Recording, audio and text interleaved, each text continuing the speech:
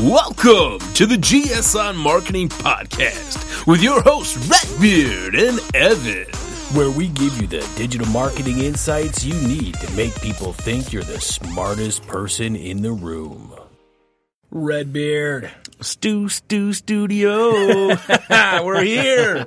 Yes. Yeah. You know, this studio, I'm getting used to it now, right? I mean, getting used to all the pieces on the wall. I mean, you guys should go to our YouTube channel and kind of know what we're talking about right here. But we've got so many different microphones. We've got to start having some guests. Yeah, we have so many microphones that we had to, take mics out of the shot. Yeah, that's right. Actually, if you're on YouTube, you don't even know all of these additional microphones because they're just pushing the corner out of the camera angles. We got this awesome logoed table. Yep. Sweet. The Geneva bulb. I like that. Nice. Yeah. Is that what it's called? Is that what we're calling it? The Geneva bulb? The Geneva bulb. I don't know if the gear bulb. Yeah, that looks nice. You know, it's actually, you can see that on our podcast too, right? The idea bulb that's going on there with the cover. Oh, yeah. Yeah, that's a good look. So we just did a digital marketing presentation last week. How awesome was that at the BizTank? That was amazing, right? So BizTank, they've always got a lot of great speakers coming out for it. They've got the full production setup, lights, music, everything, right? I think that was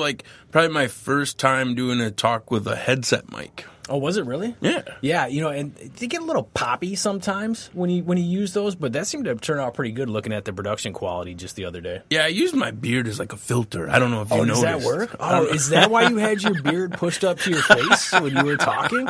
I didn't know that was why. I thought maybe you were nervous and you just had your beard stretched over your face as some sort of, cloak of protection. It's like a DIY pop filter.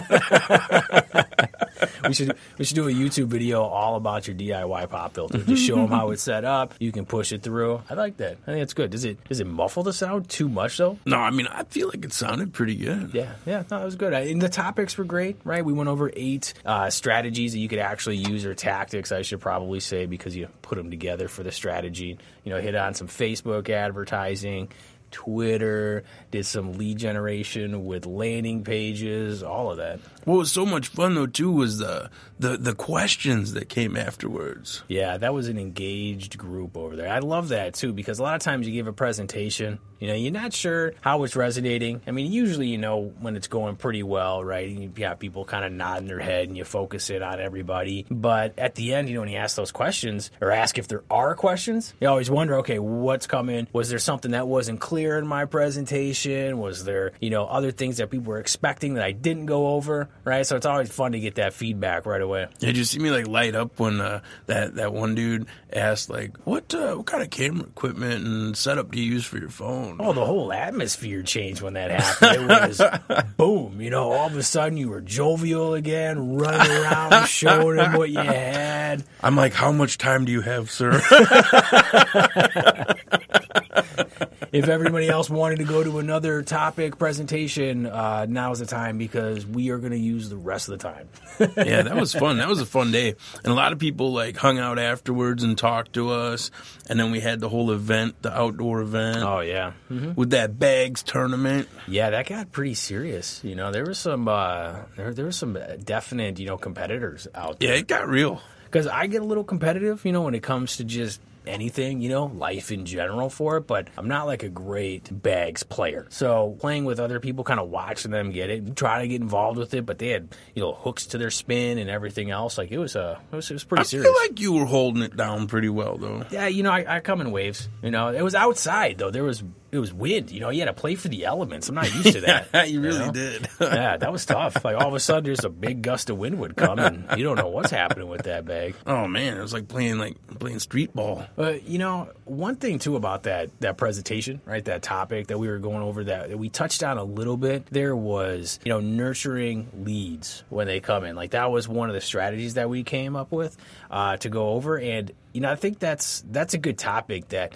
you hear a lot about, email marketing and marketing automation, and what's the difference? How do you get the use out of it? I think that's something we should go over. Oh, for sure. Oh yeah, why don't you go over it now? Like, well, yeah, email marketing is great. And, like, I feel like, maybe you feel like this too, like, not a lot of people, like, really take advantage of that or even want to build a list. Or maybe, like, they already, like, they're capturing email addresses, but maybe they don't realize it and they're not doing anything with them. Right, they don't have a real strategy. It's just kind of when I think about it, I'll send an email, especially if they're not creating a lot of content, right? People that create a lot of content like newsletters, blog posts, ebooks, podcasts, whatever they're creating, they're usually a little bit better about their email lists because, they've got something to send people. But what always gets forgotten is the ones that aren't creating a lot of content, right? But, you need to actually still send out emails because, that's a great way to get in front of people, stay top of mind. But all your other aspects, right? You own your email list. Like, people don't realize, like, all of these different things, right? You build up your social media following, right? You've got a lot of, Facebook followers, Twitter followers, LinkedIn, whatever the social media platform is. You don't own any of them, right? Like, you have access to them because of the platform. And we're seeing that, like, look at what Facebook did. Was it 2% now are going to see your organic post if you just share it? Even less sometimes. So even though if you have 5,000 followers, less than 2% are going to see anything that you post because you don't own that audience, right? They just are on Facebook's platform. They own that audience. With email, though,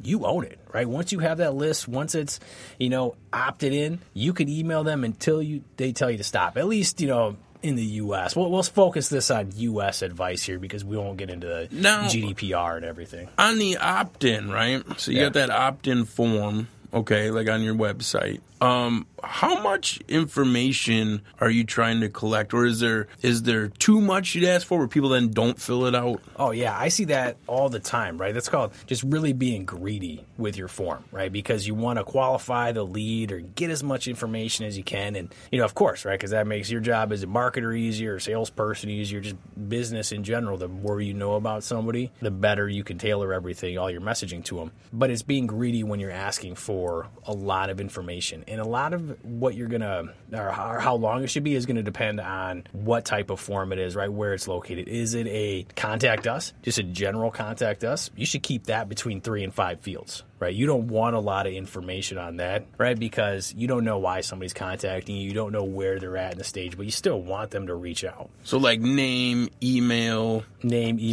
phone number, maybe like a message. Company is another good one, right? Whatever you need is like the bare minimum to reach back out to somebody, because you can always do, a little bit of research on your own with the company, right? Who are they? What is that information? You can fill that into your database for it. But also after you actually make that contact, right? Then you can start to get more information. That's why I really like, progressive profiling when it comes to form fills. So if you fill out a form, right, there's no reason for me to keep asking you the same information again if I'm going to send you an email for downloading like an ebook, for example, right? So instead of just asking you to fill out those same 3 to 5 fields, what we can do is actually get it set up where you've already filled it out. We're able to identify that. Let's serve you a different form that's going to ask for different information so I can start to build that complete profile without overwhelming you with a huge list of, 10, 15, 20 form fields that you're just not going to fill out and won't get anything from you. And how important is that the call to action, but also that page where that call to action is happening isn't cluttered or that busy? Oh, that's huge, right? And there's test after test that's going to show that. You can read a lot of best practices for what you should have on that page, what your call to action button, should say for it, but you really need to test that, right? That's the only way you're going to see significant improvements, right, from optimizing that is going to be from testing it. So, like if you read a blog post, for example, that says the color blue, right, is the best button color for you to have on your landing page because that's going to convert higher. But the reality is that's not the case, right? If your entire page is blue and you put that blue button on there, you're not going to have a difference. In fact, you might have a negative impact because the idea for that button color, right, just like break off the psychology for it, it's that von Restorff effect, right? So what that means is like isolation, right? So if you have something that is a contrasting color there, what that'll do is actually provide the visitor the information, right, with a visual cue that this is where you should click, this is what you're supposed to do, because the brain is going to recognize patterns, right? And it's going to be able to see that everything else fits together except for this button. This button is a contrasting color. It stands out from the page. So then the visitor is going to know that that's what they're supposed to do, and you can have a big impact on your conversion rates, right, which is the amount of people that are actually filling out the form, as funny as that sounds, right? Just a button color. And I've heard you mention the color of the button before and A/B testing those scenarios, but also even a little bit about like the photo or something on the form, like looking at the form or pointing to it. Yeah, that's the other thing, right, is that if you look at what somebody's going to look at, they always look at faces, right? From a baby, you look at faces. Like that's what you recognize. That's what you're looking for. You can make faces out of, actual abstract things. If it kind of looks like a face, your brain is going to try to do that. So what you can do is actually play off of that in psychology, right? As part of your landing page optimization, have a face on there, right? Have that face looking at something, because when you look at someone's face and they're looking at it, you want to know what they're looking at. So have that looking at your form that you want them to fill out. It's going to guide the user over to it. You usually will see a higher increase in conversions by doing that. But to kind of go back to what you're saying with the A/B testing, that's something you have to do. You have to actually figure out if that's going to make a difference for you, your audience that's going to it, right? Your visitors that are coming to that page. So you do that by having your baseline, your original, no change to it, and then you create a second version where you only change one element. That's where a lot of people, they end up not getting good data from their A/B test, right, or their testing, because they try to change too many. It becomes more of a multivariate test at that point, where you don't actually know what element, what change is driving the results, whether they're good or bad. So if you change it and only focus in on one element, then you can make sure that you know what that impact was going to have on that testing. And you could do so much more, right? If we talk about the images and the button color, that's pretty basic stuff. That's easy to test, right? You're not going to want to keep changing the button color over and over. But once you start running those tests, you can start to get into more advanced, right? What's the entire layout look like? Is it a longer page or a shorter page? What's the messaging? That's one thing that I think more people need to focus on for their tests is, what does it say? What's that message? What's that headline say? You can learn so much about your audience and how your marketing messaging is actually resonating with them by running those tests. And is it quick and easy to fill out on a phone? Yeah, that's the other one too. You have to optimize for different devices, try to understand that. I mean, a lot of these tools, right, that you can run with these tests now, they actually do have the ability to have different tests based on what device somebody's coming in from, what channel they came in from, all of that. Nice. Yeah, it's pretty nice. So what are some of the more, let's say, popular platforms or easy to use or easy to integrate platforms for not only like creating these email campaigns or collecting the emails in the database? A lot of people are running into like marketing automation software, and I love marketing automation software. I think there's a lot of great ones out there. I mean, we've ran quite a few, in our past and currently for it based on what the client has. But one fatal flaw that I always see people get into when they're looking at marketing automation is they get that shiny object syndrome, right? Or they just get too focused in on the features and what this one platform can do versus this other platform. And they don't take a step back and actually think, okay, but how am I going to use this software? Because if you just this is especially true for marketing automation, because they just seem to keep wanting to pile on all these features to become that all-in-one solution for somebody. But the reality is most people aren't going to use all of those features. So you just got to take a step back. What are you currently going to use, right? What are your goals with the platform? And then just try to figure out the one that you like that has a good interface. But it's always going to come down to strategy for how successful that's going to be. I feel confident that I could dive into any marketing automation platform at this stage and understand where it is. Some are going to be more difficult, especially when you get into like enterprise level ones, but it doesn't matter what the software is. It matters more of the strategy. And I know that, usually we can come up with a pretty top-notch strategy, so the software is going to make less of a difference. Oh, for sure. Now, when you're actually, so we have the splash page, the sign up pages, right? Yeah. Where people sign up. But now, when it's time to actually send those emails out, right? What are like everyone seems to be hung up on, when they actually send an email out, hung up on open rates. Yeah. Like, what's a really good, I've seen, even though you might have like a 24% open rate, like that's really good, right? Well, it depends on the industry and the type of email. So MailChimp actually publishes publishes a lot of good information in terms of industry benchmarks that you can use. And I think those are good starting points because you want to know how emails are generally performing in your industry. But you also have to break it down into your list, right? I like to look more at the overall history of that list versus the industry in general.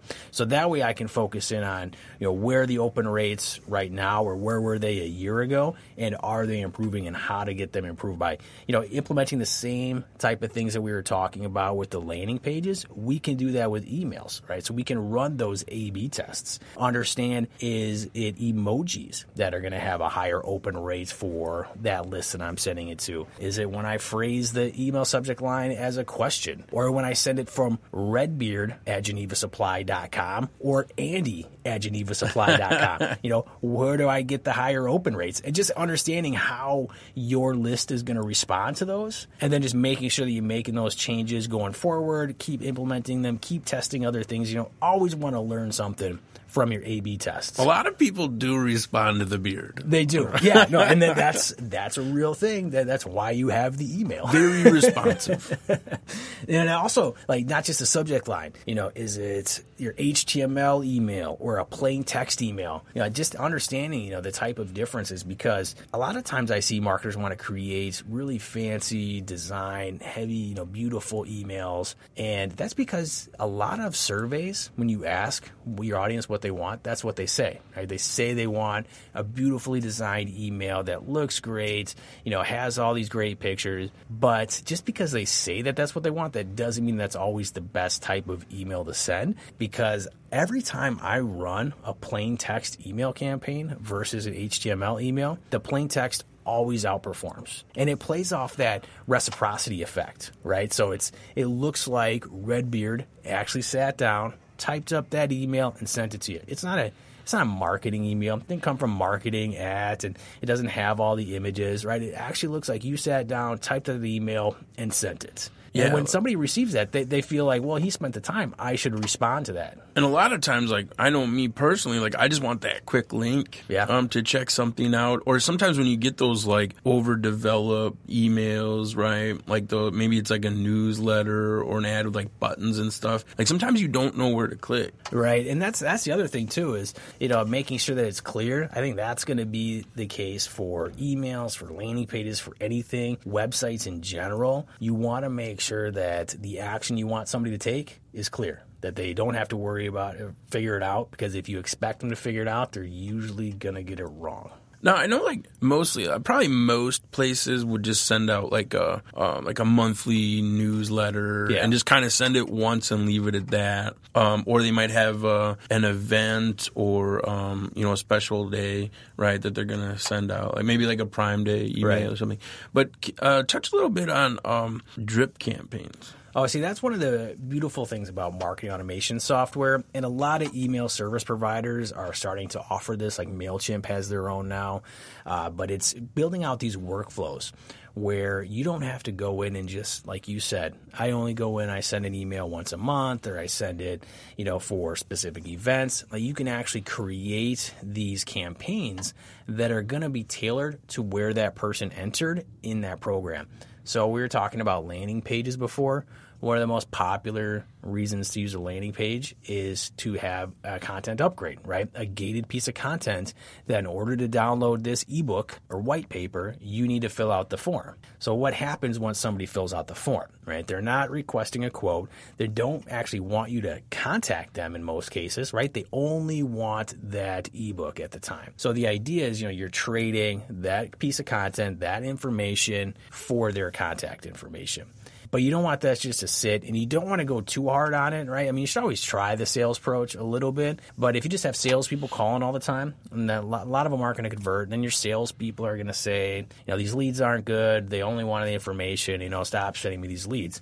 So if you build out an automated workflow, for example, you can do lead nurturing, right? Where you can actually nurture those leads. You take them from, what a lot of people call as a marketing qualified lead, somebody that's not ready to buy, showing a little bit of interest, and just kind of push them along. And it's going to take a lot of different turns. So the good marketing automation platforms, or the good platforms in general that can create those workflows, are going to let you have different branches based on how they're responding. So if they open the email, right, we're going to send them a secondary email, right, another piece of content about it that they might find interesting based on what they downloaded before. If they didn't open the email, we can send them something different than that. Like one of my favorite things to do is if they don't open the email, I just send them the same email again, and I only change the subject line as part of that workflow. Because it's all new to them, right? They didn't open it. They didn't see it. They don't know what I actually sent them. So why go through having to create a whole nother piece of content, whole nother email? I'll just change the subject line up and see if I can get them to open it that time. It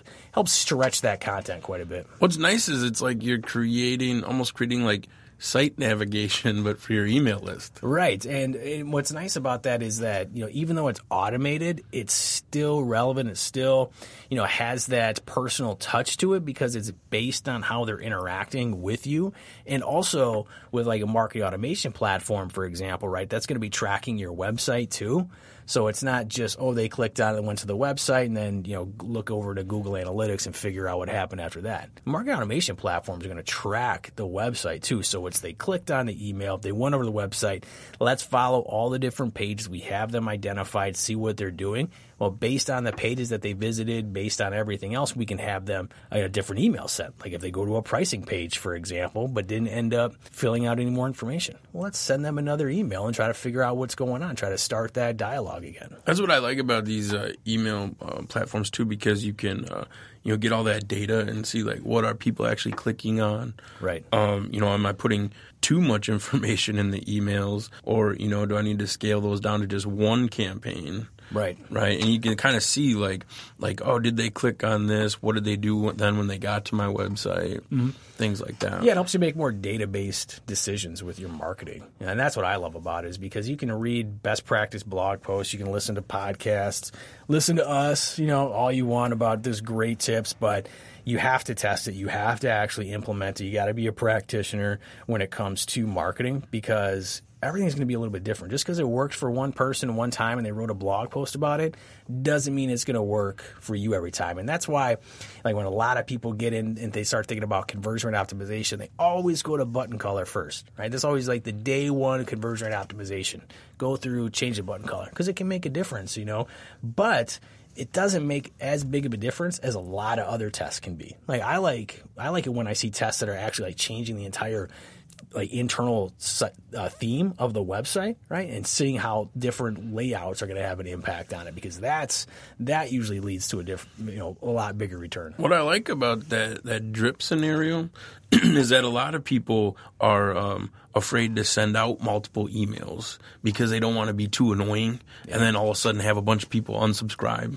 Yeah. Right? Well, and that's a good point, right? Is that if you do bother people, you send them information that isn't relevant to where they're at least in your funnel, right? The top funnel, middle funnel, where are they in terms of their evaluation of your service or your product?